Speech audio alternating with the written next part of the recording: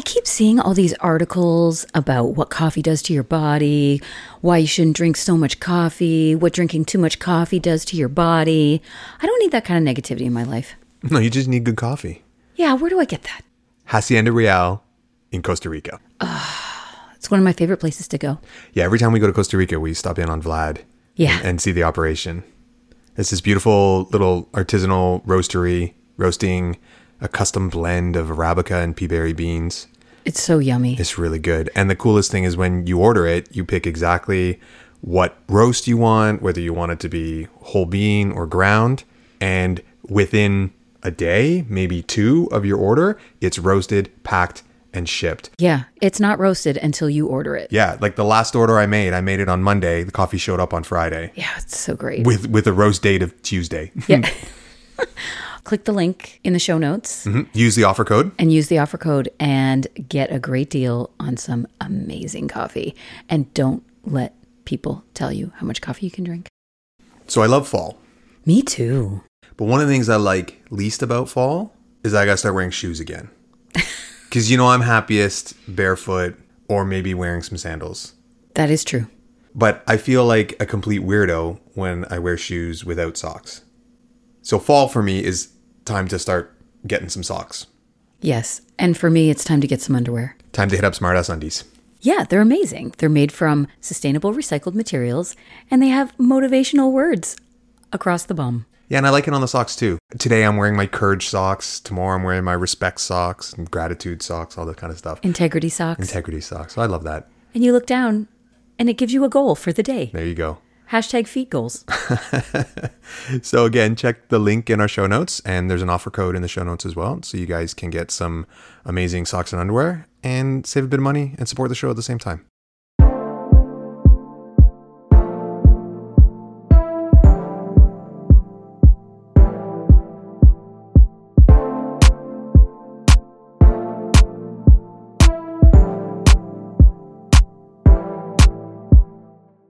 Hey everyone, this is Dante. And I'm Beatrice.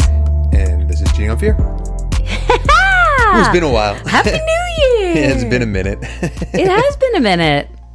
Yeah, life just got a little crazy there for a little bit. Yeah, it did. It did, but we're back. Yeah. And just like that, we're back. Shit. Remember that time when I said, fuck that, we're not going to watch it? And then we watched the first episode. And then I said, okay, we're going to watch it, but we're not going to talk about it. Mm-hmm. Remember that? Mm-hmm. Remember that time? Well, we hate watched it. Spoiler alert. We're going to talk about, amongst other things in this episode, the new, what are they calling it? A new chapter? The reboot. It's not a reboot. They don't call it a reboot. They don't? No, they call it like a new chapter or something like that. Like it's not meant to be whatever. Sex and the City, the obvious, even more than Sex and the City, the movie 2, cash grab. Oh my. And just like that. And it was awful and cringy, and they killed Big off at the end of the first episode. Wow, you're just going to go right there, are you? Well, You're just going to go right there. Because it was a naked attempt to get you hooked so you would watch more. Because anybody who had even a passing interest in Sex and the City watched the first episode just to see what was it going to be like. Yeah. Samantha, all the shit that we heard, right? Yeah. And then they kill Big off, and you're like, well, oh shit. Now I gotta fucking see. Yeah. There's been a lot of people talking about this, right? Yes. There's been a lot of unpacking and pulling it apart and dissection. And what I couldn't help thinking about as we were going through this, as we begrudgingly went through this series, was the Golden Girls. And unfortunately, we recently lost Betty White. Mm-hmm. May she rest in power. Like 99 years old. Yeah, she was 2 weeks from her 100th birthday, which is just, you know what? That just shows how fucked up shit is right now, where she was like, fuck it, I'm out. Like, I'm out. I can't anymore. I can't with these people. I can't with this anymore. I can't with these people. There was so much about this and just like that series that triggered me. Right. And I say that in a way of like, just pissed off and annoyed. And so I got angry a lot when we were watching this. But you know what? When am I not angry? But it took a couple episodes to kind of dial in. Nail down why I was mad. Yeah, what the anger was. And I think if we can talk about this series in the context of alongside the Golden Girls and what that meant, what that series was at the time and what this series is now and how Golden Girls kind of holds up in 2022. Right. I think there's a lot of contrast there and a lot of lessons to be learned and things to, if they're going to go ahead and make a season 2 of They this won't. fucking hot garbage, they won't. they're already talking about it. Are they really? Yes, they're already talking about it. Oh my God. And it's like, please don't. Please don't. If you think you're going to do it, just don't. Just please don't. Yeah. Leave it be. Yeah. Leave it be. Yeah. But I wanted to talk about the Golden Girls. I have such an affection for that series. And I got you to watch some of my favorite scenes just to get, because you never watched it as a child. Is that correct? Yes. Golden Girls ran from 1985 to 91. Correct. So I was pretty young when it came out. Right. By the time it ended, I was certainly old enough. But why would you But watch why it? would I start Yeah. watching it? And Yeah. this wasn't like we have it streaming on whatever. Like No, that's true. it aired and then you never saw it again, right? Yeah. Well, I mean, it went into syndication, and I was one of those people that wherever I could find it, I watched it. You were watching it. Oh, yeah, for sure. But it was a little ahead of my time, and it was about, not to be disrespectful, old women. Yes. And I'm a child. Which is kind of funny because, and this is why the contrast kept coming up in my head and the parallels kept coming up in my Yeah. head. So for those of you that have not seen The Golden Girls, it was 4 women in their 50s and 1 in their 80s Right. that lived together in Miami. 3 of them were widows and Right. 1 was divorced. And I think, there are so many things that made this series magical. And it's kind of interesting because what's going on right now with women about how, all these misogynistic pieces of shit that have their own podcasts are talking about, the worst thing in the world is for women to die alone. And we're all like, bitch, we're going to go and do it Golden Girls style, where they were 4 women in their 50s and 1 in their 80s living together. And The 80-year-old was the mother of one. was the mother of one of Yeah. them, and were a support for each other and kept each other from being lonely and shared the financial burden of life after losing their husbands, which is kind of a, like good news, bad news story where Yeah. it's like, why is it that you live your whole life and then you're older and you Your husband lose dies. your spouse Yeah. and you're financially precarious Yeah. because that's just the way shit goes. Unless 4 of you share a house. Yeah, together. yeah. I've thought about that too, where it's like, well, like that's not a bad way to live. And communal living is something that is gaining a lot of traction Well, yeah. for people. Yeah. So the cast that they had, it really was something special. So we had the recently passed Betty White playing Rose Nyland. She was from Minnesota and kind of the Pollyanna, very naive, a little bit airbrained at sometimes, and kind of the butt of a lot of jokes. Yeah. You had Dorothy, who was played by Bea Arthur, who kind of has a razor sharp, sarcastic wit.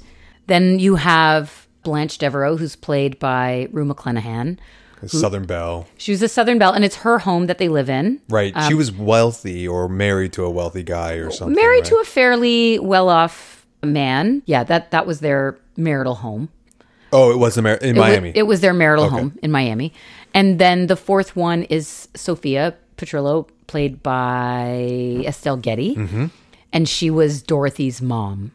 And in the first episode, the old age home that she lives in burns down.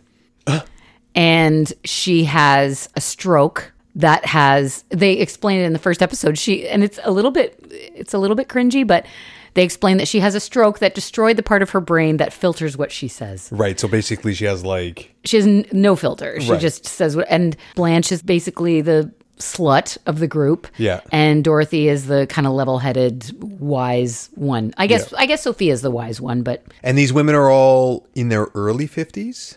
I think Blanche is the youngest at 50. At 50. We saw that one of the episodes 50-ish. there. Yeah. And then I think they're all around, like they're all in their early 50s. And you contrast that to And Just Like That, where they're supposed to be in their mid-50s. Right. So if we kind of switch over and we look at the Sex and the City ladies, we've got Carrie. And we were talking about sort of making them analogs to each other, and don't it kind of falls quite apart. fit, yeah. They don't quite fit. Rose and Blanche, for sure, are Yeah. like Charlotte and Samantha. Yeah. But it kind of falls apart, the direct comparison. But, I mean, we have Carrie, who's your protagonist, which, I mean... I would argue she's the antagonist of the whole series. For me, she is. I hate her most of the time. Yeah. Especially in this new series. She's not redeemed in any way in this new series. No. Charlotte is sort of the Rose analog, who's very traditional and a little bit of a Pollyanna. And a little bit naive. Yeah.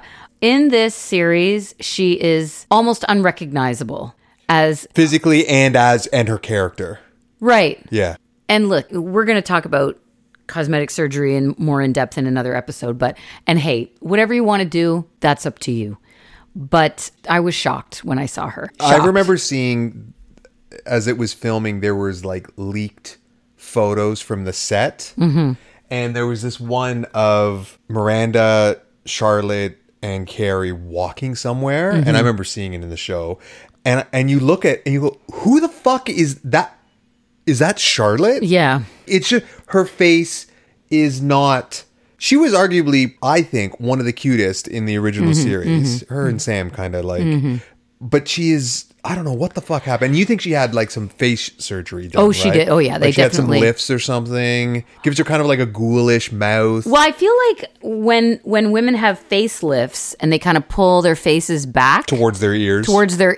It elongates their mouth out, and then they can't even say mansplaining without it sounding weird. And I think the other thing that shocked me about this series was it almost seems like they all forgot how to act.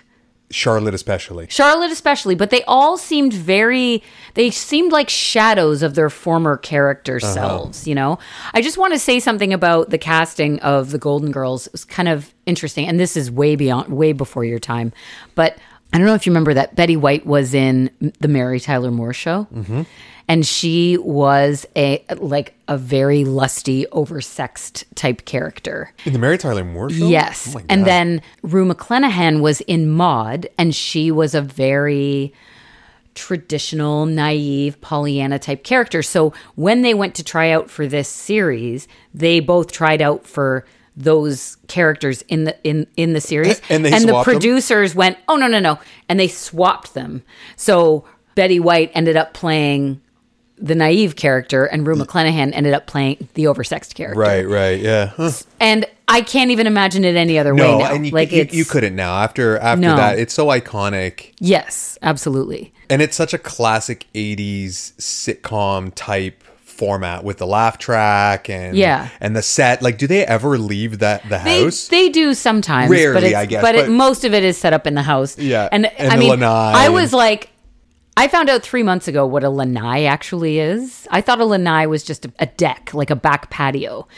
And I think it was you that told me that a lanai, I think it was one of the 90 Days we were watching. And a lanai is like a covered, like a netted back patio. Yeah, so really, there's no bugs. Really popular in Florida where you get a lot of bugs. Right. And in Hawaii. Yeah, and animals that could walk up and like climb into your pool. Yeah. And they're beautiful. I've been to places that have these lanais where they have an in-ground pool. It must be amazing. It's amazing. It's like a little oasis. And you can open up, you have your doors in your house open straight out to your backyard. You never have to, and you just walk freely in and out. Right. And it just becomes an extension of your house, right? So I get it. It's a nice thing to have. But when we were watching, and just like that realization of the women in the show seeming so old. Yeah. Like Carrie needs hip surgery. Well, we're going to get to that. But like the Carrie, Charlotte, and Miranda are in their mid-50s in this series. And sure, they have nicer outfits and more money. And they live in New York. You know, the women in the Golden Girls are in their early 50s, and they have old lady hair, and they have shoulder pads because it's the fucking 80s. The 80s, yeah. But I kept like, oh my God. And just like that woman seems so much older than the Golden Girls women. I feel like there's a reason they didn't call it Sex in the City, because there's not a lot of sex in this city that they're in now. No. You know, there's so many things that bother me about this series. One of them is that it doesn't seem like these women have actually been living in New York for the last 20 years. Right. It feels like the way they behave. Yeah, they're so shocked at everything that is happening. It's like they've been cryogenically frozen for 20 years and then just dropped into 2021 New York. Yeah. And they're stunned by, you know, diversity and non-binary people and black people and fat people. And it's like, and I think all it does is cast a huge spotlight on how whitewashed and straight the series was, even though both Carrie and Charlotte had gay best friends. They were like accessories. Yeah. They had GBFs. Yeah. The pilot episode of Golden Girls, Blanche has like a gay houseman. Yeah, he's almost like a butler, but or a pool boy, but they don't have a pool. He's a cook, actually. Oh, is he the cook? Yeah. Yeah, they got rid of him really quick. He was in one episode. Yeah. Didn't test well with the audience. No, I think, and it was kind of like... And he was kind of flamboyant. He seemed very thrown in, and they got rid of him. But and they did have gay characters after that. So this is kind of what I want to go back and forth with, is I felt like the Golden Girls addressed and very beautifully touched on a lot of issues without making it feel forced. In the mid to late 80s. Yes. There were a lot of things going on and a lot of issues that they touched on and addressed, that the issues that they deal with it, and just like that, seemed so forced and disingenuous. Yeah. And it made it even more cringy. Yeah. Than it was already going to be. Well, because they're supposed to know better, because it's the fucking 2020s. Yeah, but it just felt like... In the super liberal part of America. Are there actual people writing this show? Yeah. I think because you specifically are closer in age to the Golden Girls characters in the Golden Girls than and just like that women... Mm-hmm. That future for you of Carrie, Miranda, and Charlotte was just so horrifying, because I was so triggered by it. I was watching what they were talking about and how they were behaving, and I'm like, I'm not 5 years from that. Yeah, no. Not even fucking close. And why are you acting like that? And these women in the Golden Girls were vibrant and optimistic and sexual and open to new things. Like, it was, I mean, it for fuck's sake, Estelle Getty's character was still trying to get laid. Yeah. At 80. Like, she was in her 80s, very sexual. Yeah. Yeah. She was in her 80s and still fucking. Well, and ironically, she was the youngest cast member in that cast. She actually was. That's true. But she played the oldest. She played the oldest one. Yeah. They had to sort of age her, and they actually changed her look very quickly as well. Yeah. So she looks very different in the first couple of episodes, or even the first episode. They change her look where she doesn't look quite so curmudgeonly. Yeah. But she was the youngest one. A couple of the things from And Just Like That, and this is just my personal preference, and I think you feel the same way, especially in the first episode, there's a lot of stupid ass COVID shit. Yeah, they kind of shoehorned a whole bunch of COVID stuff into the first episode. And we had to talk about this not too long ago, actually, when we were kind of spitballing ideas for this episode, and talked about other shows that happened during historic moments and whether or not they incorporate it into the storyline. Mm-hmm. Like 9/11, for instance, and anything that took place in New York. Now, medical dramas and stuff, okay, COVID is related or sure. But to shoehorn in like Charlotte being like a germaphobe and washing her hands and Carrie was a germaphobe. Carrie's a germaphobe, not wanting to touch elevator buttons and she has elevator gloves. Yeah, and wearing masks and then making a show of taking them off. Only in the first episode, because then after that they just kind of like let go of all the COVID shit. Pretty much. But it was like in that first episode where they did that. And it's those kinds of things that might be relevant the day those episodes air. Mm-hmm. But if you want something to have kind of long-lasting appeal, a show like that isn't what you want to be going back to be reminded of this time. I don't want to see COVID shit in my fantasy life and my television watching life. I don't want to see it. Yeah. I don't want to see it. And I think the example that you brought up was like, Friends never addressed 9/11. It took place in New York. Right in New York. It aired over the years when 9/11 happened, and they never acknowledged it. The only kind of concession that I think they did is that they would oftentimes have establishing shots of New York, and in pre 9/11, you would see the Twin Towers in that, Mm-hmm. and then post 9/11, they just would choose different skyline shots of New York that Right. wouldn't have seen the Twin Towers if they were still there, kind of thing. Right. That was it. That was the only thing, but never an acknowledgement of like them surviving 9/11 or any of that kind of stuff. Like No. How they went through that. Yeah. And as I watch it as my background noise, I appreciate that. Well, because I it makes it appreciate more not timeless Yes. when it's not anchored in anything like that. I don't want to see it. Yeah. I don't want to see it. Yeah. Carrie is still judgy. She's on a podcast now called X, Y, and They. Mm-hmm. And With a non-binary comedian, yes, a super lecherous, lusty straight guy, Asian straight guy. Asian straight guy. So there's +1 for their minority count. So They is Che, Yeah. who is a non-binary comedian Mm-hmm. played by... It's the same actress that played Callie Torres on Grey's Anatomy, but I don't remember her actual name. Wow. You you love remember that her show. No, I don't watch Grey's Anatomy. You love that show. I don't love that show. It's You do. It's just been on for 20 fucking years, and I have to You watch can't pull it. out. Well, yeah, because like at 17 You're in years there without a condom, I and you know, can't pull out. 17 You're years. committed now. Yeah, it's like I wasted 17 years of my life. I got to keep going, and it never fucking ends. Every year I figure it's going to be the last year, and it just keeps going. And the way they set up this podcast, it's like the people that write the show have no fucking clue how podcasts work. It's not a podcast. It's a fucking It's a radio show. Frasier-esque Yeah. afternoon drive radio With show callers where people that call call in. in. Like that fucking shit doesn't happen. And it's like somebody was like, so Carrie's going to do a radio show. And it's like, nobody listens to radio anymore. Everybody listens to podcasts. And instead of setting up like a podcast studio, they just put a fucking laptop and a radio couple studio. of mics in the middle of a room and go, here we go. And she struggles with it Yeah. because she's so fucking Well, Carrie is supposed to be the heterosexual woman in the crew, but right? she's also a sex columnist and a writer about sex and relationships, and she's still super weird and squeamish and squicky about stuff.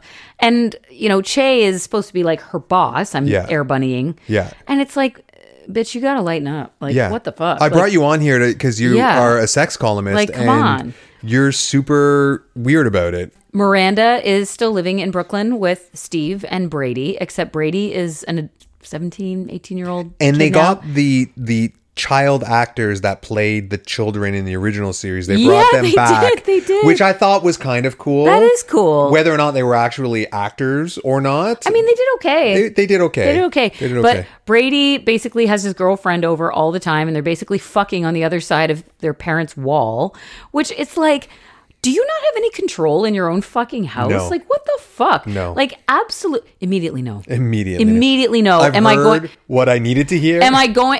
Immediately no. Am I going to listen to my child having sex in my house? Well, especially when with his headboard- wanton abandon. No, absolutely not. No. She says something about she walked into Brady's room and she stepped on a condom full of his fucking goop, and it's just like, ew. And Charlotte's like, well, at least they're using condoms. It's like, you can't roll that shit up into a napkin and throw it in the garbage. One of my least favorite terms or phrases is "at least." I don't want the least from anyone in my orbit ever. Thank you very much. So Brady's the worst. He's pretty much the worst. Yeah, he's the an worst. awful child. Like, privileged, spoiled, does whatever the fuck he wants. Yeah, just fucks his awful. girlfriend all the time and is rude to his parents. The men now in this series, Oh my god, do you think the women they aged the men beyond comparison? and you know what? They do the men dirty in this series. I'm sorry, but like, Steve is fucking deaf. And he does have hearing loss in real life. And so And they kind of wrote it into the show, but they took it to the extreme. they take it to the extreme, Yeah. and they make him seem like he's a fucking idiot on top of yeah, it. he's dopey as well as being deaf. Yeah, which he was never like. He was sweet. He was sweet. He wasn't stupid. He was street smart. Yeah. He wasn't stupid, but they make him seem stupid now. Like he's just like he's another child. Mm-hmm. Okay? And they do that for a reason. Well, there's a reason for that, yeah. So Miranda has quit her law firm and she's going back to college for a master's in human rights. Yeah, she wants to be like a human rights lawyer. She was inspired by the government of the US's policy to like lock up Muslims and all the lawyers that went to try and get them out of lockup. And she's like, I need to do something. I got to stop being part of the problem. Right. You know, being a partner at this big corporate law firm. I'm going to go and do human rights shit. Right. And her professor is a black lady, and there's a super cringy like exchange between them. Like, it's just fucking insane. And then all of a sudden they're friends. But yeah, then they become best friends. Yeah. Also, it seems like Miranda is developing a drinking problem. Yes. At the times that it's appropriate, I want to kind of go back and forth between that and the Golden Girls. Okay. So there is an episode where Rose, it becomes apparent that Rose has been addicted to these pain pills for decades. Wow. So she gets prescribed these pain pills for like an old farming accident. Okay. And she's been on them. What did they give her? Oxy?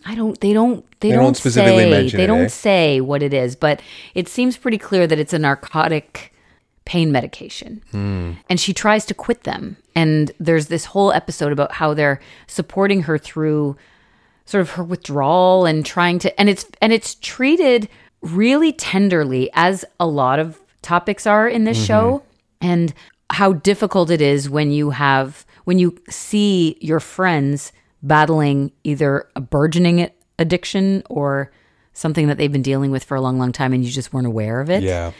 And I feel like they dance around this drinking problem. Charlotte is the only one who is really like, this is a problem.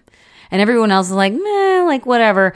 And it feels like, especially with Carrie, as long as something doesn't affect her directly, she doesn't give a fuck. She doesn't give a fuck. And I think the absence of Kim Cattrall's Samantha character in this is a problem, because without somebody to give another voice to somebody other than Carrie, it becomes a problem. So Charlotte pipes up about this issue. Samantha would have had something to say about that. And the two of them could have got carried out. They're like the tiebreaker. Right. Yeah. But now it's just Charlotte and Carrie, or Carrie and Miranda, and Carrie doesn't give a fuck, because unless it's her, who the fuck cares, right? And this is the other thing. The way they deal with Samantha's absence is so brutal. Fucking disgusting. Like, Kim Cattrall was very vocal about not wanting to be a part of this.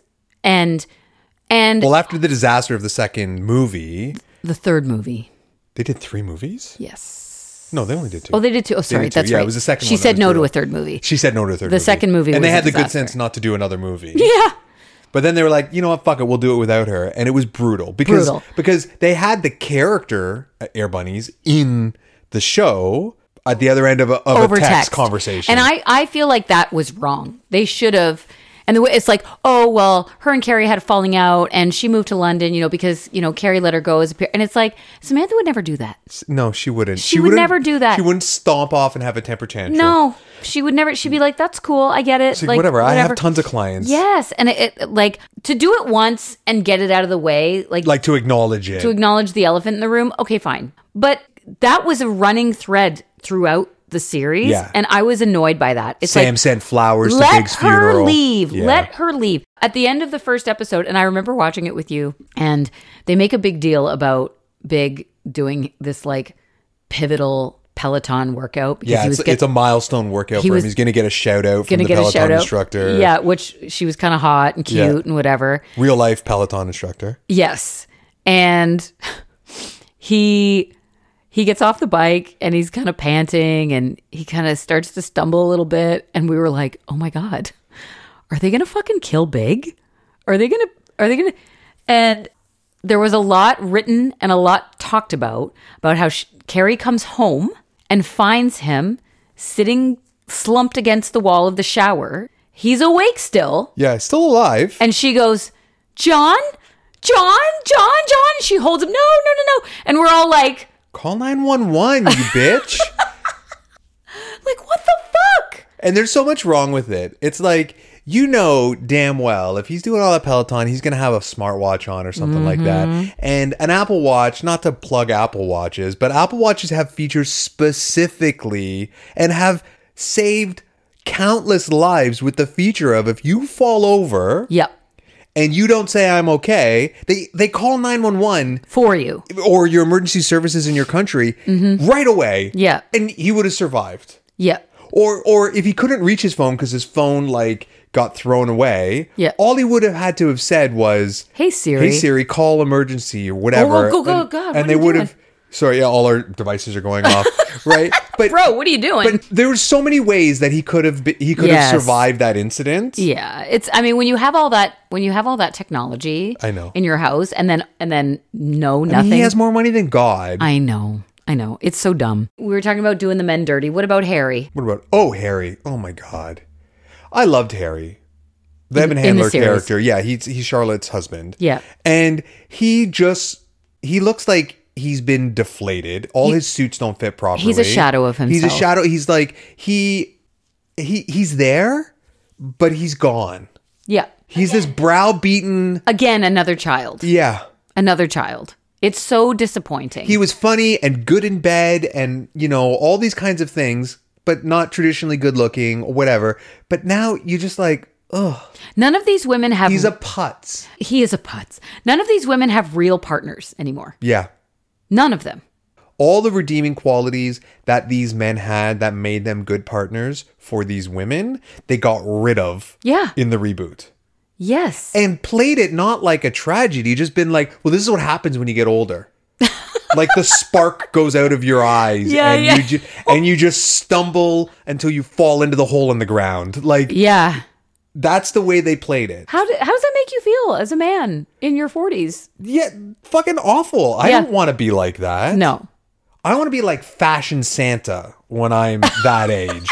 All silver fox and shredded. fuck yeah. You know what I mean? That's the way I You're want to be. partway there with your beard. Well, now. the beard is working, but It's working for me. so thank you. But to see that you Yeah. take two characters, the Harry character and the Steve character, Mm-hmm. who were sweet guys that were good matches for their female partners, Mm-hmm. and then you just crumple them up and throw them in the garbage. Pretty much. And, in the Golden Girls, there were lots of different men that came in and out. Right, because that was the defining feature. The Golden Girls didn't have partners. No. Only Dorothy had an ex-husband, Stan, who would show up every once in a while, and hilarity would ensue, or irritation would ensue. But the men that came in, they had their own lives, they had their own jobs, they had, there was a lot of different characters that would come in. Right. But these men in this series were just kind of just like so watered down Yeah. as humans. And I think you're right. These are characters that we grew to love. Yeah. And it's like, how do you do all the men dirty like that? You kill one of them off. The other two are fucking shadows of themselves. Like, what the fuck, bro? Like, it was really disappointing. I mean, It was thankfully, they disappointing. didn't wreck any more of the male characters in that show by bringing them back. Like, where's Aiden? Well, I mean, who cares? Burger, any of Fuck Burger. any of but Carrie's, old loves could have been brought back, and was I'm sure they actually- would have been treated terribly. I was actually a little surprised they didn't bring Aiden back. I thought because he was such a fan favorite, right? I mean, I hate him. Not this fan. No, not this fan, no. In B, No. but in general, people like the Aiden character. Mm-hmm. Okay, so at the end of the first episode, Big dies, Yes. and that's, sorry for the spoiler alert, but Well, I mean, it's going to be in the everybody show knows, notes. yeah. If you're listening, you already were warned. yeah. And so what that does to Carrie's character, if she wasn't self-obsessed enough already, from this moment on until the end of the series, whenever someone else dares to express an issue or a feeling, they are met with Carrie's, well, my husband's dead, so. So can we talk about me, please? My husband died, so I win. Yeah. And it's so fucking irritating to me, like that this is a character that we're supposed to give a fuck about, and I just don't. That's why she is the antagonist of the series. I just don't. I just don't care about her anymore because it's like, well, my husband died, so.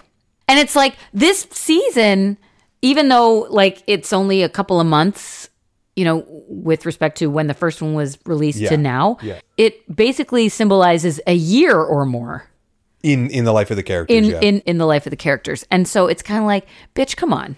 Yeah, even it ends. The last episode ends with it being like close to the 1 year anniversary. Yeah, well, it is, yeah, of Big's death, and she's still riding the like.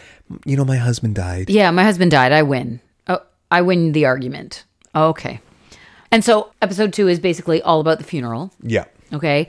And she shows pretty much no emotion at all. The only person who shows emotion is Charlotte, who feels guilty because she asked Carrie to come and see her daughter play piano at a recital. Yeah. And the intimation is that if she hadn't gone to see Charlotte's daughter perform, that she would have been there and Big would still be alive. Isn't that the second time Charlotte's daughter has fucked up Carrie's life?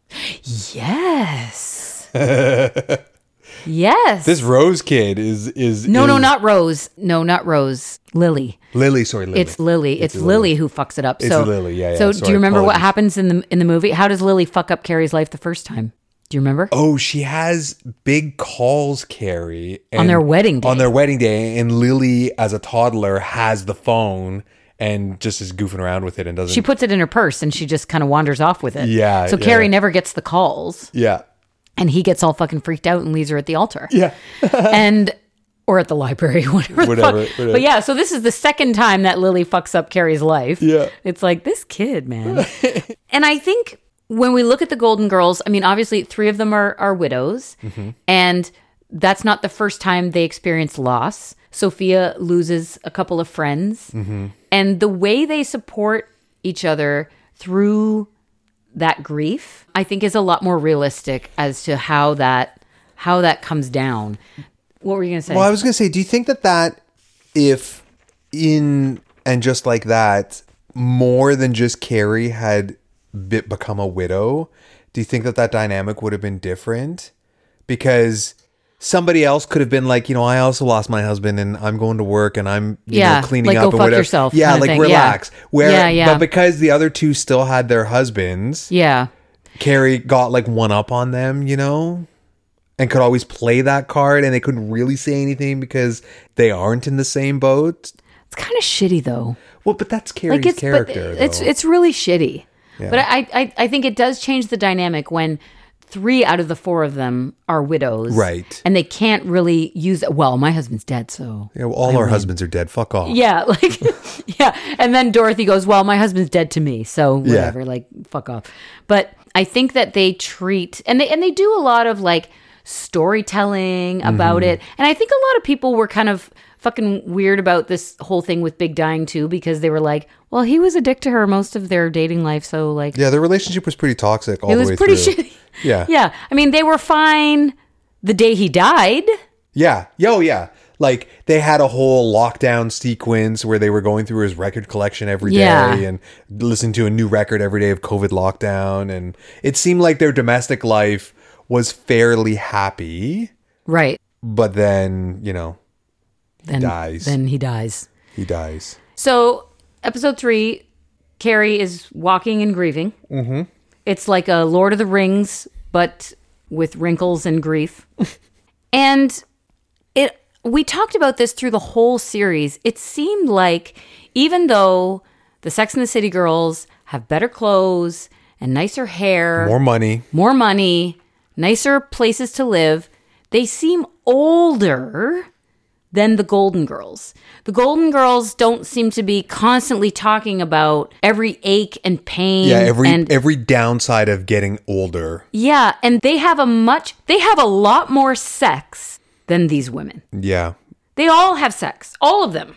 Even Sophia. The only sex... So we see sex in and just like that with 2 of them. Carrie never has sex She does not. in any of this. She No. goes on a couple of dates with a guy and it's awful. Wish Mark Ruffalo. Yeah, I wish Mark Ruffalo. For those of you that don't know, Wish is a site like Amazon where there's Everything a lot that less shows up- quality control. shows up way It's shittier way than- cheaper and it might take months to get to you and rarely does it end up being what you and want. when it does, you never cease to be disappointed. Yeah, and Carrie's date looks like if you ordered Mark Ruffalo off of Wish, this is Right. what you get. Charlotte blows Harry, and that's a storyline. We'll get to that. And Miranda has a relationship with Che, but that's it for sex in and well, just like actually, Miranda's professor has sex with her husband. You see, that's pretty much the only like, besides the one between Miranda and Che, that's pretty much the only sex scene we see that. Yeah. is Nia Wallace. Right. in bed Well, with her and husband. I guess the real estate agent character, we think she's They having intimate sex. that she's having sex because she's she's certainly smoking. She's smoking. smoking in a hotel room. That's another thing. Carrie starts smoking again in this series, and I find that so. Somebody had mentioned that was to symbolize her going back to her toxic habits. Okay. Yeah, I think that's way too thoughtful for the writers of the show, though. I think somebody's reaching to try and find meaning in this hot mess. I mean, fair. There's an interesting storyline where Carrie finally meets Big's secretary, who basically, Big's secretary is the one that always remembers Carrie's birthday, who does all, and it's like, oh, you sent me flowers, and he was like, well, my secretary reminded me of the day. Yeah. And so they meet and they meet with the lawyer and they go through the will. Oh my God, it feels like a million years ago. I know it that does. episode. I know. Yeah, okay. And it comes out that Big has left $1 million to Natasha, Which was his second wife. his second wife. After he broke up with Carrie and went to Paris. Yes, and then Carrie and Big have an affair. Right. While he's married to Natasha, she catches them. She catches Carrie at their apartment, chases Carrie down the stairs, falls down the stairs, breaks a tooth, and Carrie takes her to the hospital. Yeah, like it's hands her off to Big. It's a fucking mess. It's a mess. Messy. And he left her $1 million. He leaves Natasha $1 million. How much money does this guy have that he leaves his ex-wife $1 million? A lot of money. And this is going to come up again because it's just like, what the fuck? So she gets obsessed with the fact that he leaves her $1 million without any explanation. And during the original series, she stalks Natasha to try and have a meeting with her to apologize for having an affair with her husband. Mm-hmm. And it's completely inappropriate. Yeah. Natasha makes it very clear that she doesn't want to have anything to do with Carrie. She doesn't want to talk to Carrie. And she basically gives her a dressing down at this restaurant when she does meet with her. And she stalks Natasha again to try and talk to her about How's Natasha not having a restraining order against Carrie on this? I think she should get one. Seriously. There was like a parallel that occurred to me. So there's an episode of The Golden Girls where this young man shows up at Blanche's house and wants to see Blanche. And she thinks at first, like, I guess he was following her a little bit, which is kind of weird. But, and she's like, there's this younger man like following me. Like, I think and it turns out that her beloved husband, George, had an affair. And this young man is his son from this affair. Oh, snap. Yeah.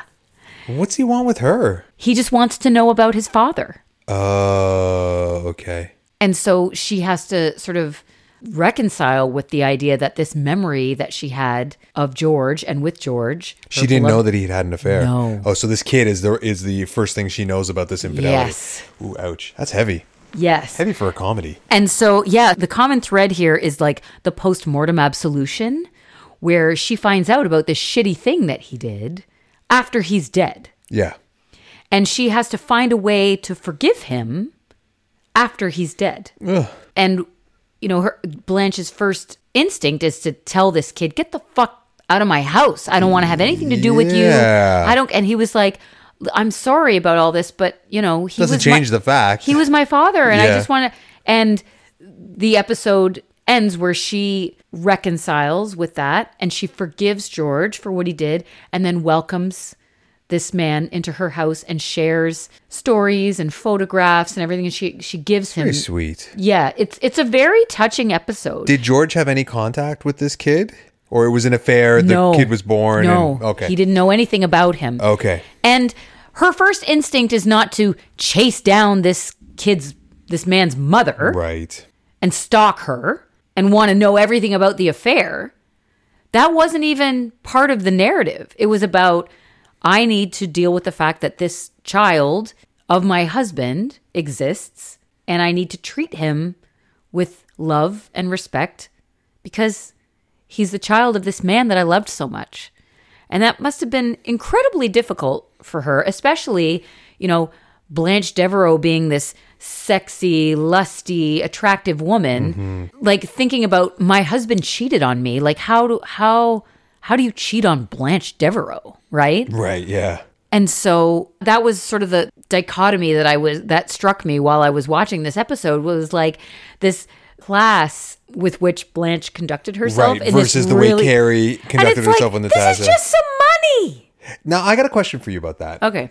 If you found out that one of your exes left you a large sum of money like that, yeah, just out of the blue, we would have a great time. Okay, so there's that. That's one question. Okay. Second question is, didn't Natasha turn it when Carrie finally caught up with her? Didn't she say, like, I've said to the lawyers, like, I don't want the money? Yeah. Like, how much would you turn down that kind of money? No. Let's say we broke up, and then I died, and But it I sounds died. like Natasha's doing really well for herself. Though. She sounds like, okay. She was doing but still, I don't know. If we broke up and you Why found did we break out, up? I don't know, pineapples. Okay. And you find out 20, 30 years from now I've died, and then somebody shows up with I've left you money in my estate. Okay. Do you take it? Or do you Yes, be like absolutely. Or do you be like, you know what, no. No, I would absolutely Yeah, take so I it. didn't understand why Natasha was like I think they because were married. I feel like she didn't want to have anything to do with him. Because it ended badly. Because it ended badly, and she probably got quite a bit in the divorce. Sure. Oh yeah. Like that $1 million isn't the only bit she got from him. Yeah. Like, that wouldn't be the only money that she got from him. And I feel like if she didn't want to hear any kind of apology or any kind of mea culpa, and that was just, here, let me fix all my mistakes with some money. Right. And she's like, no, fuck that. Like, I would take the money, but, I mean, I take the money. I don't know. But if you cheated on me and then we broke up and then you ended up marrying the woman that you cheated on me with, maybe. Well, that's an easy one. You don't want to get married, so I had no choice. Fair enough. There's also an episode where it seems like there's very strong evidence to suggest Rose's husband, who was like a traveling insurance salesman, slept with Blanche. Oh, really? Yeah. They never flesh that out completely? They do flesh it out, and it turns out it's not him. But for a good part of the episode, it seems like Blanche has slept with Rose's husband. Oh, my. And that's quite an interesting, like, when you think about, especially in terms of what we do, Sure. right? In a non-monogamous relationship. Yeah, like, I'm very happy to share you Right. with people that I like. But only people that you like. Yeah, I mean, but Rose and Blanche are friends. They but like the each thing- other, yeah. I mean, it's different when it's like a cheating kind of Yeah. scenario. But Yeah. that was an interesting thing too about how that changes a friendship or how that affects a friendship. And then it turns out that it wasn't him; it was someone else named Charlie that she had sex with around the same time. Wow. Yeah, and I think one of the things that irritates me about this, and just like that, is the storylines are so stupid. Like, they're mind-numbingly stupid and simplistic. And I hate the title. Yeah. I know it's something that Carrie said a lot in her Yeah. writing, but it's such an awful title. Right. And the way they do it at the end of every episode, and just like that, I blah blah blah blah blah blah blah. Yeah, like yeah. it's just I know. It's asinine. It really is. okay. So I feel like we're being really negative. So Because it's garbage. It is garbage. It is hot garbage. And the Golden Girls is not. is not. It's amazing. It is. It's brilliant. But I will say this: the one bright spot in this series is Let me guess. yeah. Is it Che? Yeah. Yeah. I love Che's character Yeah. in the way that Che actually has a character. Yes, and seems to be the only thing that in that time frame in New York, in this, in the world that we all live in right now, seems to be the only one that is actually real. And fits. Yeah, it fits Yeah. what you would expect for New York City circa 2021. Right. Miranda develops a crush on Che, Yes. and she's a little bit confused by it, because she's been married to a man for a couple of decades at this point, I think, or almost. Right. And Do you think that the Che character, although presenting as non-binary in the show, was probably born as a woman? yes, it seems pretty clear that she is like, her sex is female. Their sex is female. Their sex, yes. Their sex is female, but their But gender, they identify their gender they identify is as non-binary. non-binary, they them pronouns. And that confuses Miranda because at first. But I think what I like about the storyline, there's a couple of things. Number one, Miranda really likes who Che is. They're fearless, they're funny, they know what they want, they know what they don't want. They're very, very comfortable in who they are. And it feels like Che has fought for that. Fought very hard to be who they are. But I don't think with her with their family, they fought hard. No. Because there's a scene where their grandmothers or something are there. Yes, right in the end. Right at the end. Right at the end. So they fought for that acceptance in the world. Yes, not for necessarily sure. with their family. Yeah. And I also like the nod to the fluidity of sexuality for women as they move into their middle age. Right. So, and there is good science to back up that as women age, their sexuality tends to become more fluid because their expected role seems to change, right? They've gotten married, they've had their kids, they've done all the things. Do you think that is a function of culture aging on women or a function of the expectations on women once they have done all of those things? Yeah, I think the fluidity, the sexual fluidity of women will manifest younger and younger and younger moving forward. Right. But for me and women my age, I think it's a cultural thing more than a biological thing.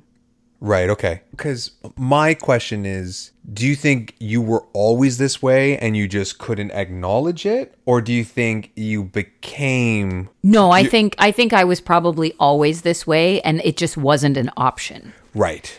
Okay. And it wasn't something that I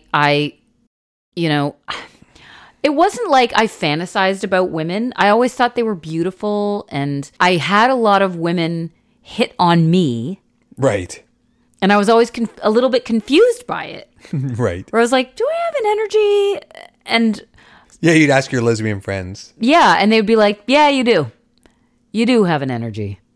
And I think that I would have explored it a lot earlier if I had been young, like now, if that makes sense. Sure, yeah, I get it.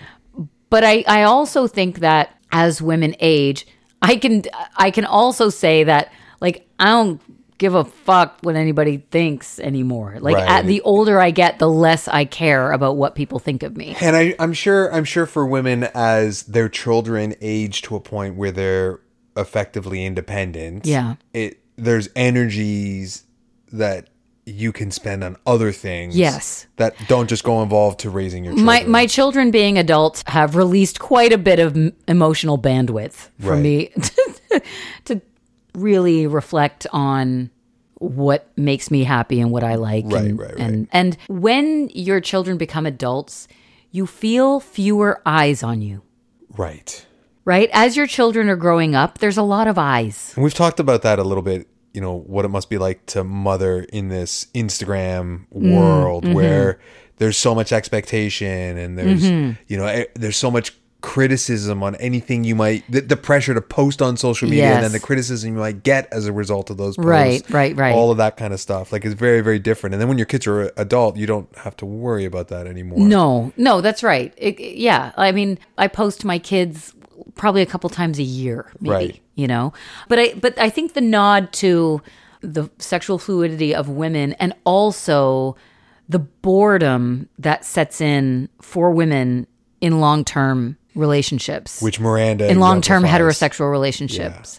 And I think that that's something, you know, Dr. Wednesday Martin has done a lot of research on this about how women will get bored first in long-term sexually monogamous relationships.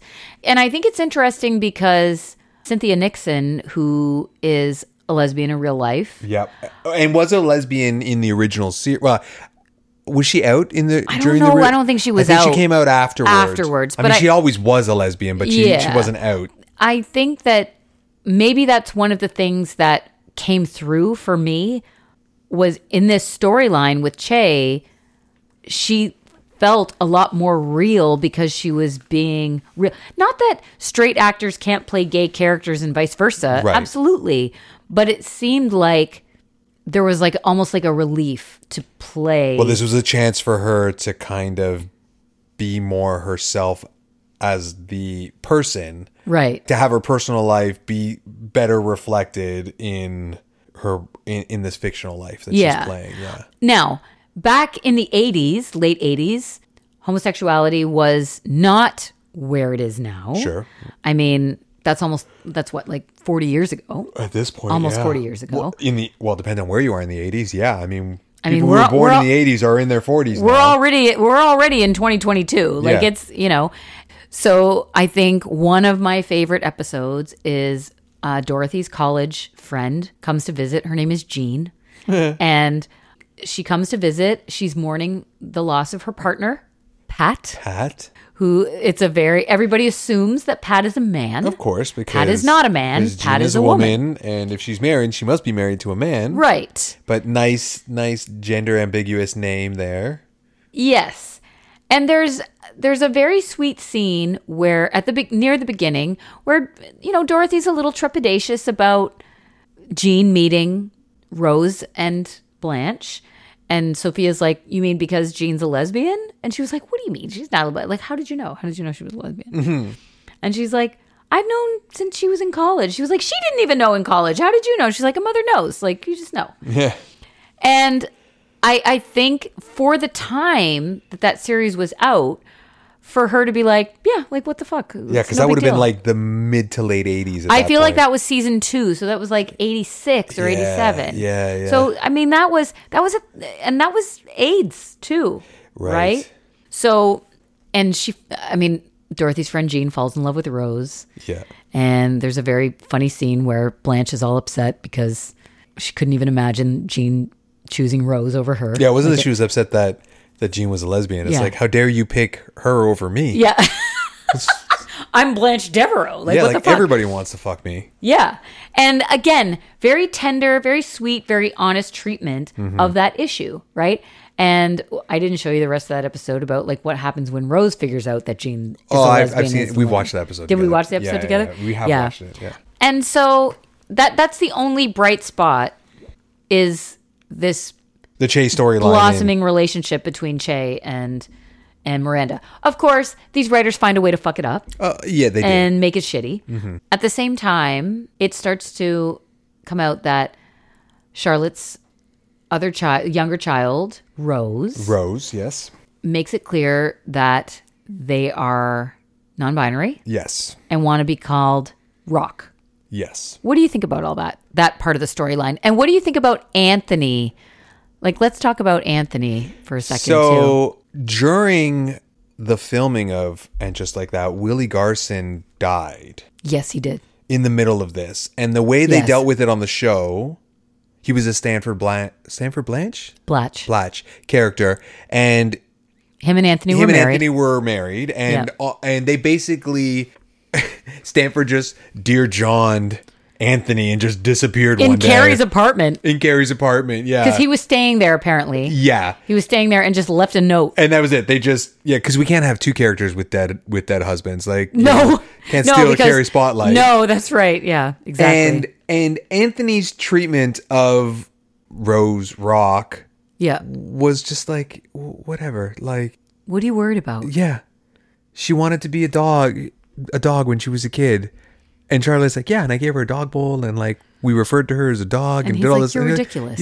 Whatever. Okay, like just here you go.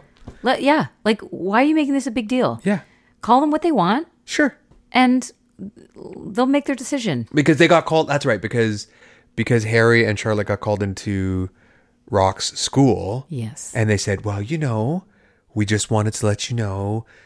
Rock wants to be called Rock and they and all this kind and the parents are they were freaking out. What the fuck is going on here? Yeah. What are we paying all this money for you to just convert our child into this non-binary? How do you feel about that? Like, how do you feel about that? So my kids are younger than that character in And Just Like That, and I had this conversation because you have a lot of experience with older kids, and it was kind of like, is this? I think parents will default to the position, like, is this actually what my child is going through, or is there some element of, peer acceptance or peer pressure? One kid in the class does this and gets all this attention, and now other people are doing it not because it's genuine. And how do you approach this? Because what if it is genuine, or what if it is just for attention, and all that kind of stuff. So I don't know. It was a little bit, I wondered, like, if I was in the position of Harry, right, how would I react if my kid's school called me up one day and was like, by the way, one of your kids is they, them now at this point, right, and wants to be called something different. I hope that I would be accepting and okay with it, but I think until you're actually faced with that, you don't really know how you're going to react, right?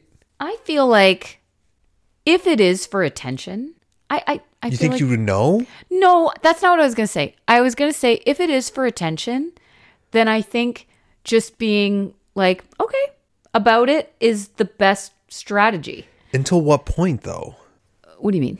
Like, until they want surgery? Yeah, it's like, I want to have gender affirmation surgery. You know what? When you're an adult, you can make that decision. But Right. until then, that's a no for me. So you see But that's a huge, that's way bigger. That's a way bigger talk than for us to do today. Well, no, I know, but there's a lot of hand-wringing that goes on. There is a lot of hand-wringing. You see a lot of media stories out there about some 14-year-old kid that wants to have they want to have gender affirmation surgery. Sure.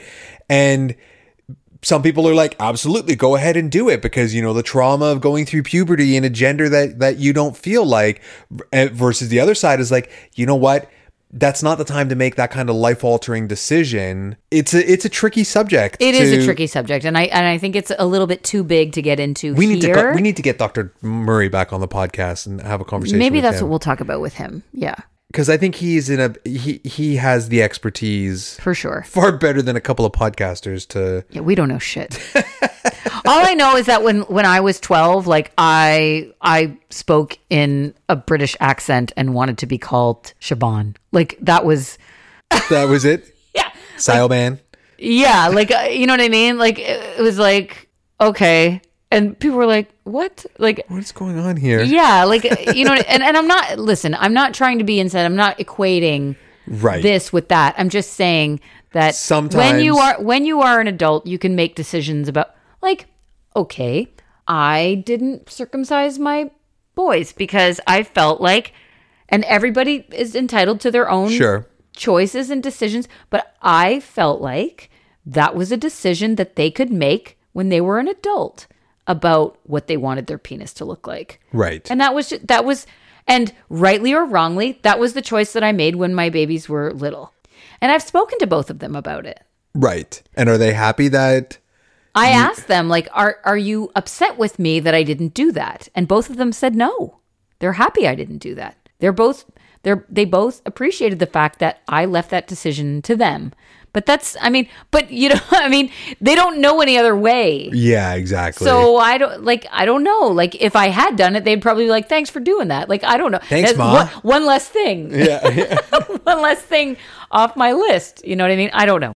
I like Anthony's influence. He kind of becomes Charlotte's, like, he's always Charlotte's gay best friend, but he also becomes Carrie's good friend too. Yeah, he becomes more of a voice of reason. Yeah. He seems a little bit more realistic. Oh, he doesn't give a shit. He was one of my favorite characters in the original series. He gets a little bit... Good beat work, though. Yeah, he's a little bit... They push the boundaries on him being normal. Yeah. In parts, but by and large... He seems to be the most grounding force for those women in this. Yeah, they seem incredibly flighty. Yeah. Like flighty and flaky, and even more so in this reiteration than in the original series. Like, Jesus fucking Christ. And it just reinforces to me how much of a grounding force Samantha's character was. Yeah, it's amazing. It's amazing. Yeah. She is like... Well, she was the no-nonsense, no bullshit, tell it as it is kind of person, right? And the least influenced by shoulding. You know what I mean? There was not a lot of should for Samantha. She just did whatever the fuck she felt like. And I think that was another thing that bothered me, where they kept, like, auditioning the fourth chair. Yeah. Was it going to be Miranda's professor? Was it going to be... Is it Stanford? Is it Anthony? Was it going to be Carrie's real estate agent? Yeah, so episode 4 is when they all make new friends. Right, yeah. Yeah, They're all not white. Aggressively on purpose in some cases. This is the part that bothers me, is this sort of forced wokeness. Mm-hmm. And in the Golden Girls, they bring in different characters and deal with different subject matters and different issues, again, where it seems more genuine and it seems more of a realistic treatment. Like they have, a Cuban character. They deal with sort of racism in a way where, like, there's a couple of times that they deal with racism. One of them is they hire a housekeeper named Marguerite, and she's from the islands, and they suspect that she is using like voodoo and magic and stuff like that. Oh, Marguerite must be from Haiti then. Yes. And then they sort of address how she's like, well, I kind of like made this up because I thought this was help and whatever. And so they address the sort of racism of thinking just because Marguerite's black that she can do all these magical things. Right. And they address that. And I'm sure that's a lot of the way a lot of people felt about, like, and it's like, oh, that's kind of stupid. And then there's another one where, they talk about, like, Blanche is a Southern belle, and her dad she calls him Big Daddy, and he is also like, this Southern gentleman, kind of looks like Colonel Sanders. He looks exactly like Colonel Sanders. Yeah. And she had... Of KFC fame. She had basically a nanny growing up. Like a wet nurse? A mammy. A mammy, yeah. And she's this, tiny black lady. And it also comes out that her father... Big Daddy had an affair with this woman for years and years and years. Ooh, how did you take it? Not well. No way. No.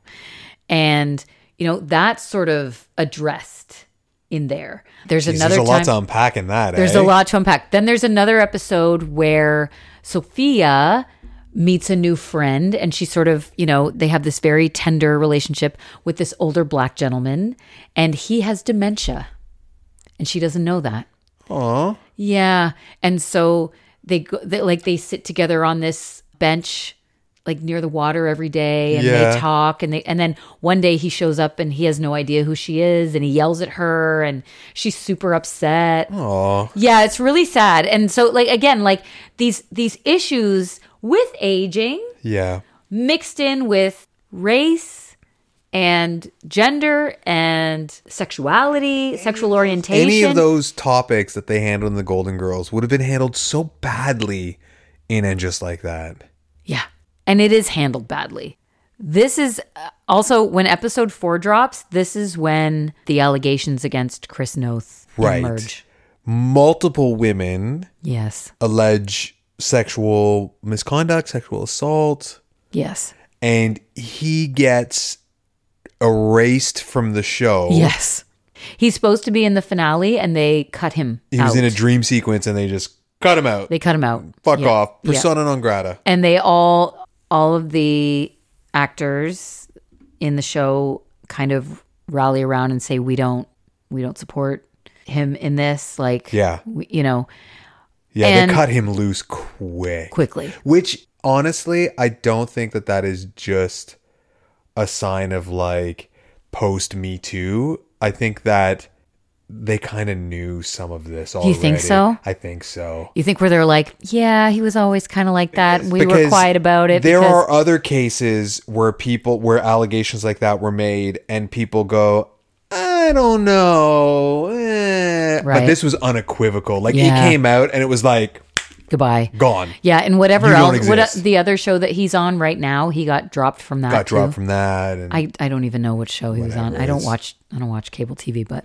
they all make new friends, and This is another super fucking cringy part where Charlotte is throwing a dinner party and she invites her new black friend. Yep. And that's another bright spot, is that her friend's husband is played by the actor that plays George Washington in Hamilton. Yeah, in the original And cast. I was like, oh my God, I got a little fluttery over that one. because he was great in Hamilton. Super great. And she worries about the fact that they don't have enough black friends. So they're we can't have her over to dinner scrambling party to find scrambling black to find people. black friends. And it's so fucking cringy. It's like, what are you doing? It's cringy because they're scrambling to find black friends. And then she knows somebody else on like the PTA or something at the kid's school. So she invites her to this dinner. And then Charlotte's new black friend cancels the dinner. And she drops her. She's like, oh, you know what? Fuck off. Never mind. I don't actually care about you. You were just going to be my token black friend so that she wouldn't be the only one at the thing. And you're like, Charlotte. And then Lisa, she has a dinner that she Right. invites Charlotte and Harry to. yeah. They show up and they're the only white couple there. Yeah. And then it's so fucking cringy because Charlotte's like, oh, yes, I've met you before. And she's like, I don't know who you are. And it's like, wow, you white people can't tell black people apart. And Charlotte's like prepping Harry with all this like black culture that he should somehow work into It's the so conversation. awful. It's so And awful. it's You were really cringy. impressed by it. Like, she studies a lot of black artists, and then she kind of goes around the room and like, look at all these art pieces Yeah, that you because have. the mother-in-law of Lisa is kind of critical of Lisa. And Charlotte, because way back in the before times, she worked in an art gallery. She can kind of talk at length about all the famous black artists that are on the walls there. And everybody's like, oh my God, she really knows her shit. And Lisa is kind of elevated in the eyes of her mother-in-law, and everybody's happy at the end. And so what if, the white people came to the dinner and they're the only ones there? Oh my God. But it just seemed so forced. It's super, yeah, really. And then you've talked about this before, about one of the nice things about the type of relationship that we have is that it's really, really hard to make new friends as an Yes. adult. And they acknowledge that sort of, it's not easy to make new friends in your 50s. No. And Seema, who is Carrie's Thank new you. friend. I couldn't remember her name? I couldn't remember her name, but it was funny because it was like Samantha. Samantha. Because she takes that Samantha role. She basically does. Yeah, she's around the same age as Carrie, but she's single, always been single, never been married, never had any kids. She's a very successful real estate agent in New York, And she's Indian. and she's Indian. So that's a tough sell Right, for because her her family. parents want to like get her married off. And she's the one that sort of calls Carrie on her bullshit and that kind of thing. And they talk about that, it's really hard to make, friends. But then I look at the Golden Girls, and not only did they make new friends in their 50s, but they go and live together. Yeah. It makes the Seema Carrie relationship not seem so groundbreaking. No. Like, you look at the Golden Girls, they're all there because of happenstance. Yeah. But they forge these incredibly deep, incredibly important female friendships, going off into middle age and sharing all those issues. You talked about, and I think I didn't write it down because I'm still traumatized by it, is Carrie's like bum hip that's the next episode. Miranda has two really awkward incidents with her professor, Nia Wallace. Is that I think her? so, yeah. Professor Wallace, yeah. And next thing you know, they're having lunch and Nia is sharing her infertility IVF woes Yeah. with Miranda. And it's just kind of like, where did this relationship come from? Like, it doesn't seem like, it's like, what? As somebody who has spent time in academia, I can tell you that relationship is inappropriate. It is inappropriate. At a minimum, while Miranda is her student, Yeah. especially when we find out in later episodes that Miranda's been able to capitalize on that friendship for some preferential treatment. Yeah. For the incredibly hard to get internship and Right. all of that kind of stuff. Right. It's super inappropriate as a relationship to sit there and get that personal. It is inappropriate. While- and it's while very you're- weird. And it's, again, it seems very artificial. It's like you have two kind of like, I don't really like this person. And then all of a sudden, Yeah, from that first meeting to like now we're besties. yeah, it's very weird. Yeah. It's really weird. Like Miranda didn't put her foot in her mouth that first meeting. She put her foot, her calf, the rest of her leg, and half of her body in her mouth. Oh my God. It was so bad. brutal. It was so bad. And then she white knighted her Yeah. in the subway. It was so Yeah. bad. And also, colonoscopies are important. Wait, what? Do you remember? Oh, right, because that was the reason that... Charlotte keeps trying to reschedule Harry's colonoscopy because, you know, that shit's super important. And that was something else that really fucking bothered me about, like, was all this medical shit. Like, they would talk about colonoscopies and fucking flash periods and whatever. And it was just like the grossest, most inane, you know what I mean? Like, in the Golden Girls, there was lots of stuff. There were heart attacks. There was like strokes. They had lots of different issues that came up, but humorous. Not like all of us going, oh my God, are they seriously talking about this? It's like, and just like that, tried to gross you out and scare you Oh my God, I'm terrified. about what middle age is going to look like. Oh my God, it's awful. It's so awful. And it's like, That whole flash period thing. okay, we're going to get there? Okay, Yeah, we won't talk about it now. The next episode is like one of my least favorites, and it's where Carrie is fucking, and they kind of work up to it. You don't notice it at first, but Carrie's starting to use a cane or an umbrella because she can't walk properly. She's limping around all over the place. She's limping around, and it turns out she has a congenital hip problem. Not the fact that she hasn't seen the inside of a gym in 50 years. Okay, and this is what fucking bothered me, and this is when you were like, this is why you're triggered, is because you're not that much younger than these women, and they're all fucking fragile as shit. Yeah. And you're out there choking people out on mats and, and getting up at 5 a.m. to work out and doing all this kind of stuff. And this is the thing, like, Carrie, she doesn't eat very well. She doesn't cook. No. She's 55 years old. She still can't make a decent fucking pot of coffee. She can't even make from a drip. This isn't a fancy espresso machine. It's a drip coffee machine. I can't work your weird machine. No, but you know what? But a drip coffee machine is pour water in, put grounds in a filter, push button. Yeah. That scene where her coffee machine is overflowing, it's like you can't physically put that much water into it. I know. It's ridiculous. The only time it flows everywhere is if you forget to put the pot underneath. Right. Like if you left it in the dishwasher because you were washing it and then you forgot to put it in. That sounds eerily specific. It's a very specific example, but I'm just that good at creating examples. It did happen. That did happen to me. And this is where this episode pissed me off particularly because, yeah, if you hadn't been eating like shit, smoking your head off, and never seen the inside of a gym, Carrie, maybe you wouldn't be in this situation right now. You live in a fucking walk-up. You have to do stairs every day to go to and from your apartment. How are you that out of shape? She has to go for surgery. And so then Charlotte goes into mommy mode and creates a schedule for everybody to look after her. Yeah. Her dead husband just recently left $1 million to his ex, and Carrie can't afford to hire a fucking nurse? Yeah, why does everybody have to fucking do shit for Carrie? Yeah. Bring her a lasagna once in a while Yes. and call it a day. Come in and visit. Yeah. But like changing her bedpan and doing all this like what? Oh, no. No. Sorry. That was so ridiculous. And then Che shows up to bring Carrie some food. Yep. And Carrie basically says, no, I don't want to see anybody. So Right. Miranda goes downstairs to share this food with Che. And you can see this chemistry. It's the only chemistry in the entire Yeah. show, Yeah. by the way. Yeah. The only chemistry Yeah. between anybody.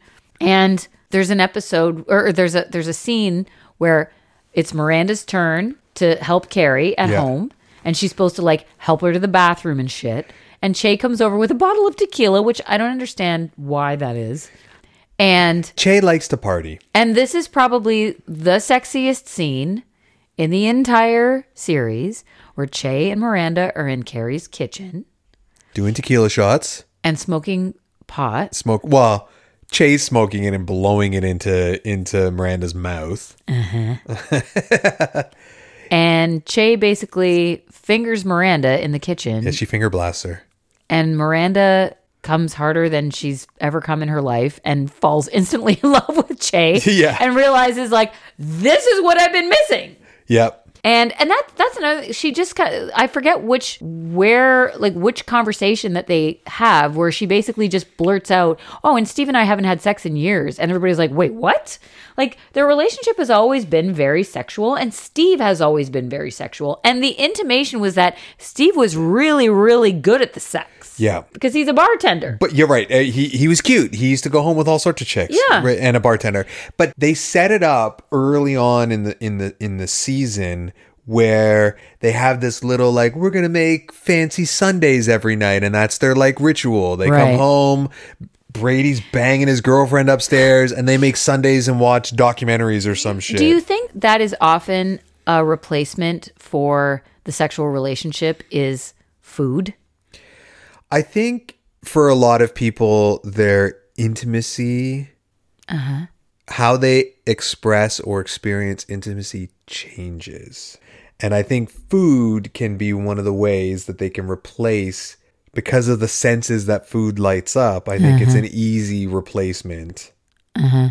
Like the Indian food and the fish and chip place and all the things. Another oddly specific example you seem to be pulling out of nowhere. I'm not sure what you're trying to do there, B. Oh my God, I heard so many stories about all the food you used to get. Well, anyways, so I think that you're right. I think that's an interesting, I think a lot of people could relate to that. Yeah. Where it's like, well, let's do this food ritual because we don't have a sex ritual anymore. So, and Steve addresses it later on and being like, I'm happy. Like, I like doing these things. Right. Aren't you? Yeah, but yeah.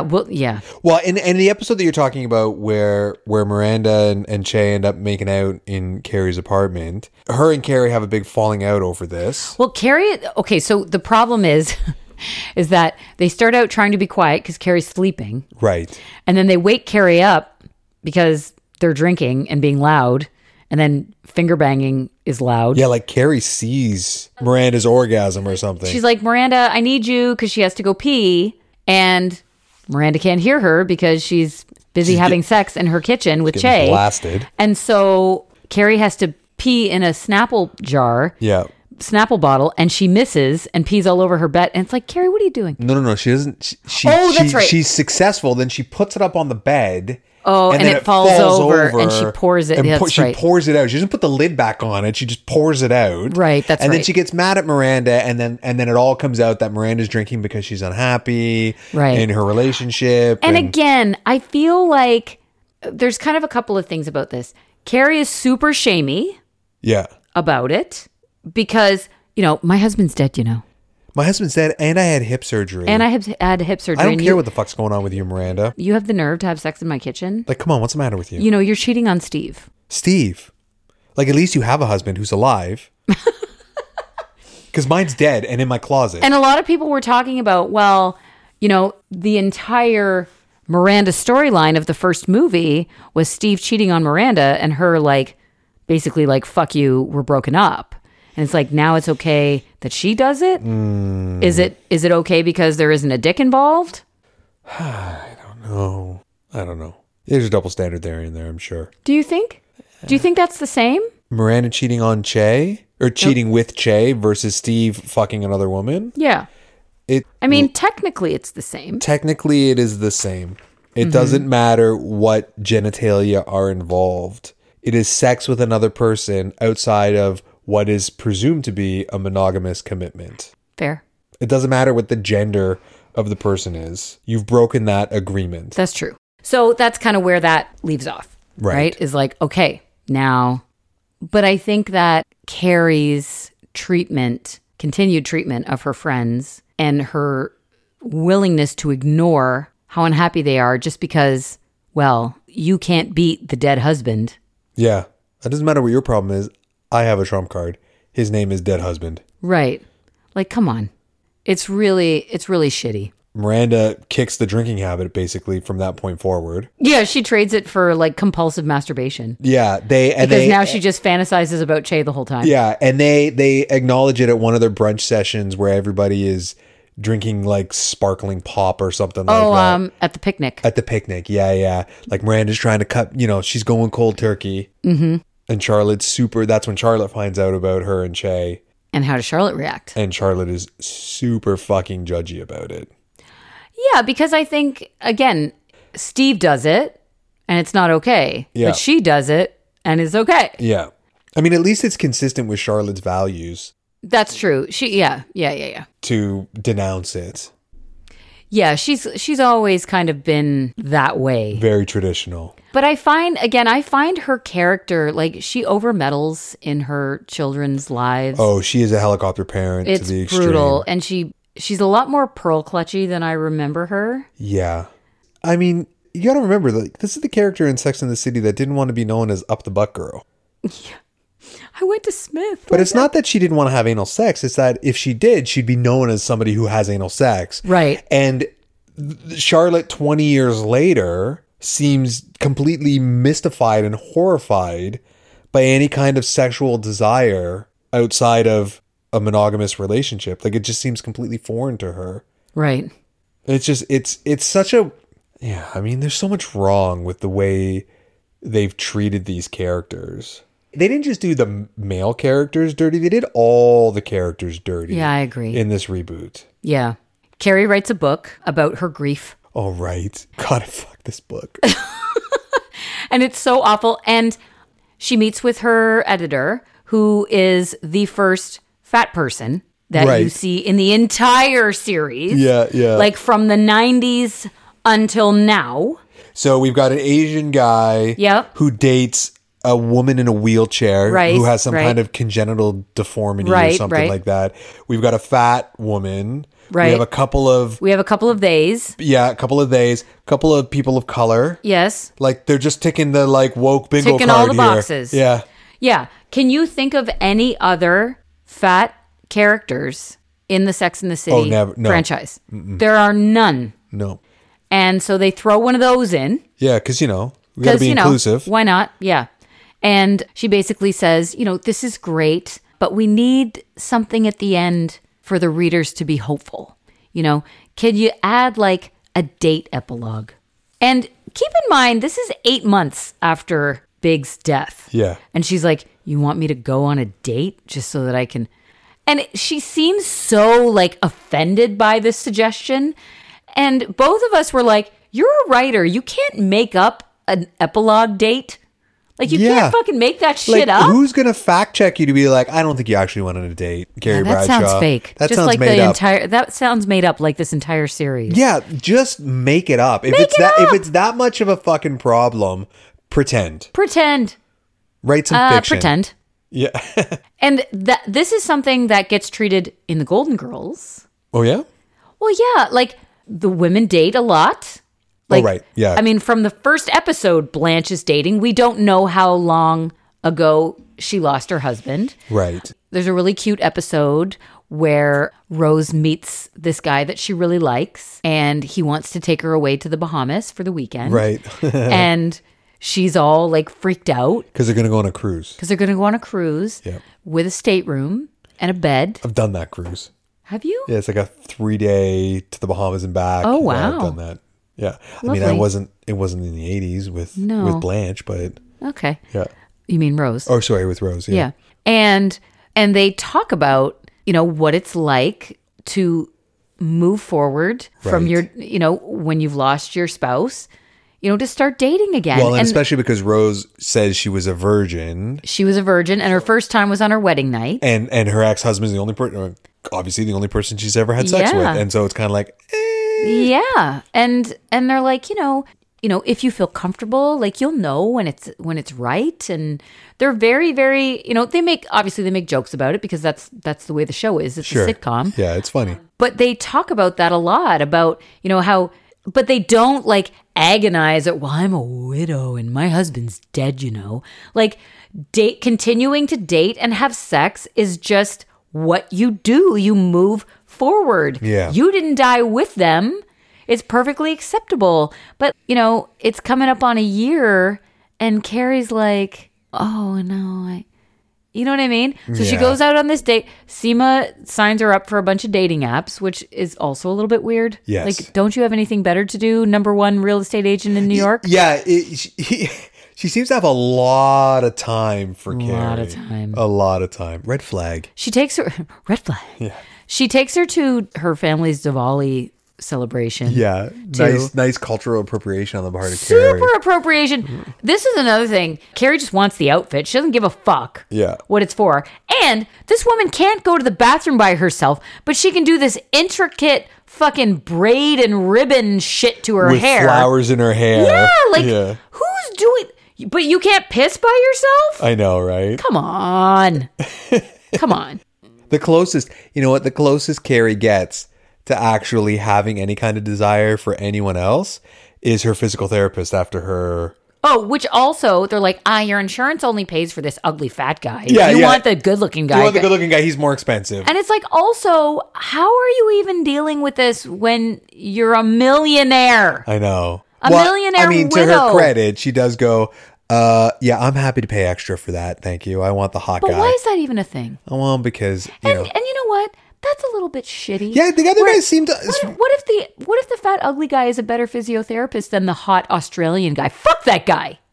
You don't know. What did the guy from Sex Life show up as a physical therapist? That's one dick we didn't see in this show, but we saw some other dicks. We saw Harry's dick. We saw a stunt dick that was stunt supposed dick. to be Harry's dick. Yeah. I think, Miranda tries to reignite her sex life with Steve. Yeah. And this was something, it made me laugh, where you were so she tries to recreate the finger banging in the kitchen scene. Yeah. And she's like, why don't you put a finger in me or whatever? And he's like, oh, okay, cool. And he goes to wash his hands and she's annoyed. And you're like, they were cutting up food. That's he's being considerate. Yeah. What do you want? A fucking urinary tract infection? Like, what's going on there? And so how all of a sudden does Steve with all the moves become this awkward, Bumbling plodding idiot, yeah. Yeah. It's just, He's out of practice because they haven't fucked in who knows how long. but he can still, beat the shit out of a sundae though, can't he? Except fuck the chia seeds. Hey, who puts chia seeds in a sundae? Come on. What do you think about Charlotte and Harry's fight after their tennis match? She really wants to. She's super competitive. She really wants to win. Yeah. They're playing tennis against Lisa and her husband. And she knocks him over. Charlotte knocks Harry over to get a game point. And they're leaving. And he says, I think you owe me an apology. And she refuses. Yeah, I did what I need to do to win. Right. What do you think about that fight? She even accuses him of mansplaining to her. I think Charlotte was out of line. I think Charlotte should have apologized. And I think Harry was justified in being like, what are you doing? If your partner is hurt by you, feels wronged by you, whether you did it on purpose or not, do you apologize? Yeah. Yes. But you know what? We're not the right people to ask because we're Canadian. And we apologize for everything? Somebody bumps into me and I say sorry. That's just the way we do things in this country. Right. Being polite is our stereotype. Right. So apologizing seems like a no-brainer. But I guess if you're a jaded Manhattanite... I mean, no shade. I don't know. People from New York, tell us if we're wrong. But yeah, no, that was shitty. But Charlotte doubled down on that, and it became like a hill she was going to die on. Yeah, and I think that kind of stuff does real damage to a relationship. Yeah. And one of the things that I loved about the Golden Girls is that no matter what kind of conflict there was, either between the girls or between one of the women and their children or their ex, Dorothy's ex or whatever it was, there was always a resolution and some kind of making peace with it. Yeah. Nobody, I'm going to die on that hill. And I think that's one of the things that made it really satisfying is that you always had that resolution. You always had that willingness to find a compromise. Right. Right? One of the other sort of direct comparisons is when they start talking about menopause. And you know me, I hate that kind of shit. I know.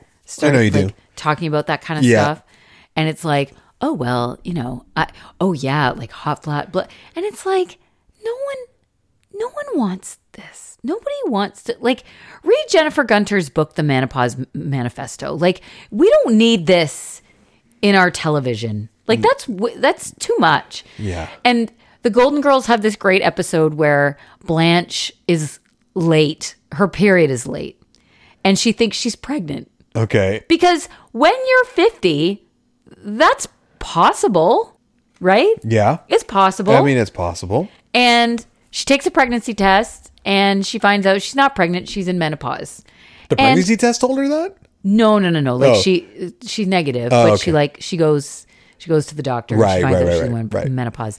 And I think the way they treat like what it means when you get your period, what it means when it stops, and the different perspectives. Like Dorothy's like, I fucking love it. Like, you don't have cramps once a month. You don't get crazy once a month. You don't have to buy feminine hygiene and products. then Sophia pipes up and says, you just grow a beard, and it's like, Yeah. oh my God, right? But it's treated with humor and there's different perspectives for people. And that's what I think was so great about the show is that you had these 4 different women and they all had different perspectives on every issue. Right. And you're just not getting that in this series. Oh my God. There's an episode in And Just Like That where Lily gets her period for the first time. Yep.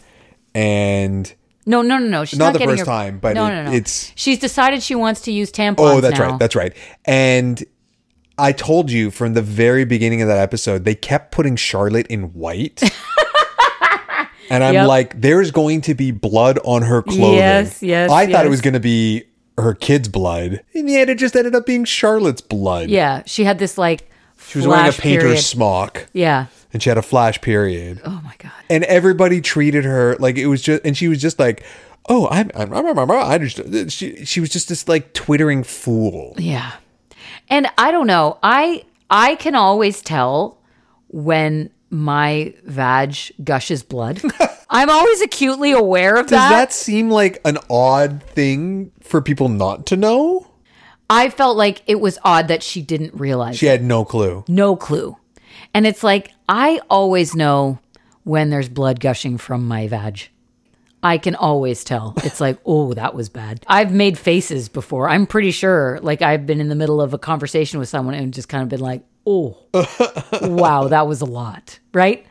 Yeah. So dumb. Very different between the Golden Girls and between And Just Like That. Yes. Ugh. Yes. There's a weird energy through the whole thing of fakeness and fake wokeness and just shoving things in. Yeah. And I just felt like the number of issues and situations that the Golden Girls had covered, and mind you, they had 7 seasons to cover a lot of stuff, but Sure. they were, let me sum it up with this. I felt like the Golden Girls were ahead of their time, and Just Like That is behind. It's not even just behind its time. It's behind the original series. Yeah. In its relevance to the culture it's trying to portray. Yeah, I agree.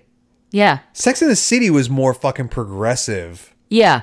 Because of Samantha. Yeah, there it is. Because of Samantha. Yeah. And doing that series without her, I think, was, is, and will always be the biggest misstep. You know what I mean? Yeah. I think they grossly underestimated. Her contribution to it. Yeah. And you know what? I wish that I could sit next to Kim Cattrall and watch the series with her. Like, I feel like she would just kind of curl up with some snacks and her dog and just go, oh, baby, You know what? let's do this. I hope one day I get to meet Kim Cattrall. And all I'm going to say to her is, I'm so glad you didn't participate in it Slow just like clap that. Yeah, for her. absolutely. Yeah. Absolutely. And like, how you doing? Yeah, well, and also If you're listening, Kim, tag her us a in the shout. episode. So before we go, I just wanted to give a little bit of a list Okay. of some of the things that the Golden Girls covered in the episodes. Right, in their 7 seasons. And I want to reiterate 1985 to 1991. Okay? Sexual health, sexual harassment, organ transplant, nudism, immigration, AIDS, financial issues, fears and phobias, motherhood, loneliness, misogyny, race, sex, disabilities, marriage equality, love scams, transgender, adoption, anxiety, therapy, body shaming, euthanasia, false imprisonment, sex workers, impotence, interracial relationships. Like, that's a lot. Bro, that's a lot for the late 80s. With a bunch of Transgender and love scams Yeah. alone. Like, absolutely. We're getting ready to watch The Tinder Swindler, man. yeah, some documentary just showed up Super excited. about that. Yeah. Like, is that one of like the only like true crime episode, like true I'll crime watch that with documentaries you. you're going to watch with Yeah, me? no, I'm going to watch that Yeah. with you, and I'm going to watch that Cosby one with you. They were politically active. They were social activists as well. Like, there was a lot of like causes and things like that. They did a lot of volunteering. Was the intonation that they were probably Democrats in based on their belief structure? Yes, it seemed like that. Yeah. And I just think, if you've never seen the series, it's worth going through. Obviously, not everything is going to stand up. Yeah, some stuff is going to be dated. There's no way of getting Some stuff is around going to that. be dated, but I think that in the time period that they made this series, the treatment of stuff was very thoughtful for the time and super relevant. Do you think, let's hold it up to another show that's had several seasons like that. Okay.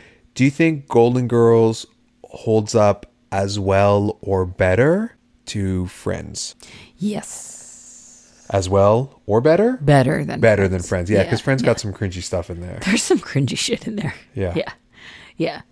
And I ignore it because Because it's Friends. it's Friends. And there's a lot more good stuff in it than the cringy stuff. Yeah. I mean, we talk about that in that other episode about, how they missed the mark in a bunch of different ways. Yeah. But it's background noise. Yeah. It's background noise. So, dear listeners, Yeah.